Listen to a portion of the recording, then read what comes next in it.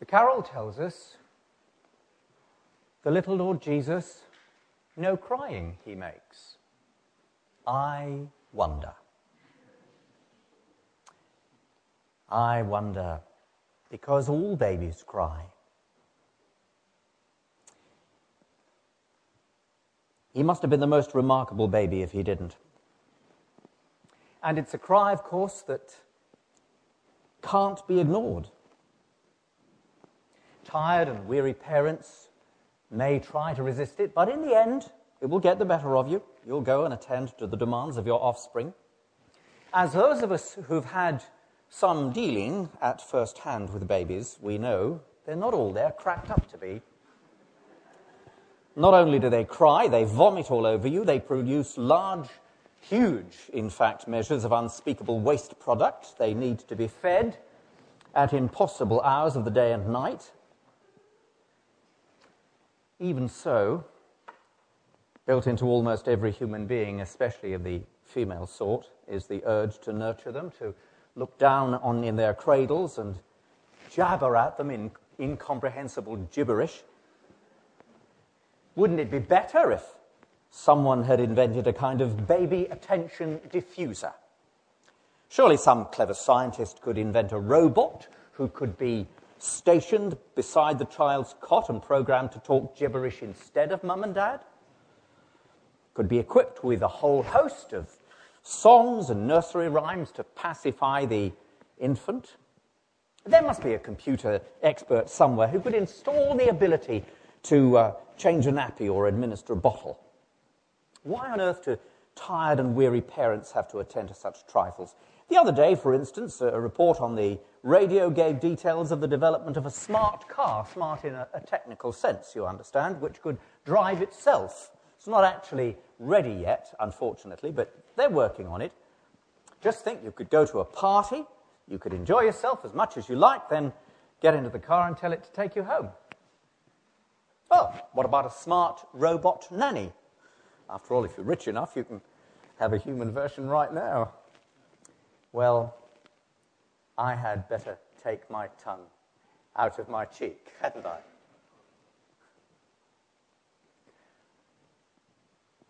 These days, mothers and fathers have to work. Both have to work to make ends meet. Childcare is one of the biggest bills some young couples have to pay, and grandparents come in very useful in that regard. But in spite of what I've said, and you understand, I was being purposely cynical. It's not what I really think. We would put up with all the inconvenience of babies, wouldn't we? I doubt if there is a parent here in this church who'd be happy to give their child into the care of a substitute in preference for the love and attention they themselves can give to their children. Oh yes, they cry, they have to be changed, and they demand to be fed, but we love them all the same. Christmas is about a baby. Well, it begins with a baby. It certainly doesn't end there. Because you see, for centuries, men and women had been messing up God's world in much the same way that we mess it up today. They'd been fighting and killing each other, exploiting and enslaving each other, ignoring God's commandments, living to please themselves. But because he is a loving Father, an infinitely loving Father, he'd sent them prophet after prophet. They'd all been ignored. He'd let his people taste the bitterness of their own disobedience and obliterated their national life, driven them into exile. But nothing seemed to deter them from going on their own way and spoiling his plans. You'd think, wouldn't you, that he'd lose patience with them, that he'd be tempted to turn his back and abandon them. But precisely because he is a loving Father, he couldn't bring himself to do that. He had one ace up his sleeve. Instead of another prophet, instead of another set of rules to live by, instead of some even harsher measures to bring them into line, he came to be with them himself, like a parent climbing the stairs to her little one. He knew that only his presence would make the difference. St. John says, the Word became flesh and lived for a while amongst us. And what it literally means is he pitched his tent amongst us. He came himself because he knew that no matter how sophisticated and clever, a substitute was no good. My younger son has a daughter now of his own. But when he was a baby himself, he suffered from quite severe asthma. And one night after he'd been put to bed, he began to cough with that wheezy asthmatic cough so well known to anxious parents. And sometimes he couldn't get his breath and he would begin to cry, a frightened, desperate cry. And so, to give my wife a break, I went to his room and lay down on the floor beside his bed so that I could be near him and comfort him in his distress. It's the sort of thing any parent would do, please God, because that's what being a parent is all about. Well, more than 30 years later, I still feel the same impulse.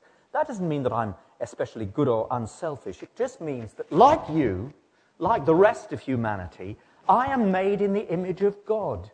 Our love for our children is a pale reflection, but nevertheless a reflection of God's love for us. Now, the sacrifice I made of a good night's sleep is infinitesimal in comparison to the sacrifice God made for you and me when he came and pitched his tent amongst us. It cost him rejection and a hideous death. But he was prepared to make it because he knew that was the only way to rescue us from the result of our sin and bring us back to himself. As those of us who've been parents know, a baby's cry can drive you to distraction. It's programmed to do exactly that. And sometimes even loving parents find it difficult to cope with. I know from personal experience the maddening frustration you feel when a baby just won't stop crying. And my heart goes out to anyone who has to cope with little ones on their own. But have you ever thought of the maddening frustration in God's heart when we reject his love and we mess up our lives all over again? Have you ever thought how he must feel? The wonderful thing about the gospel is that he never gives up loving us, no matter how big the mess is or how many times we make them. Next time you hear a baby cry and watch as her mother picks her up to comfort her, remember that is what God has done for you and me, because he's not interested in substitutes. In the baby who was born in Bethlehem, who grew to be a man in Galilee, and who gave himself on the cross to break the power of sin, he has come to us himself. And it would be the greatest mistake in your life if you were to turn him away. And so if you want to know more about him, if you want to know more about the Christian faith, if you've got questions to ask, and we've all got questions, haven't we? If you want to say exactly what's in your heart and mind about life, the universe and everything, there's an opportunity for you to do that. Because from the 7th of January, on every Monday evening, we're going to have an Alpha course in our house next door, in the Rycroft, just next door here.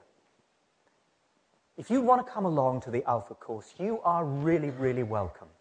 The Alpha course is great. It starts off with a meal, and then you have a presentation, a DVD, talking about the gospel, explaining the Christian faith. And then it's your turn. You can pull it to pieces. You can say anything you like. And you'd be welcome. If you'd like to come along, perhaps you'd have a word with me or with Lydia, or just come along on Monday the 7th of January when we're having our taster evening. Perhaps it would be a good idea to tell me or my wife or someone, because I need to be fed as well, you know. But you'd be really, really welcome. It's the best news that anyone could ever know. And we want to share it as much as we can.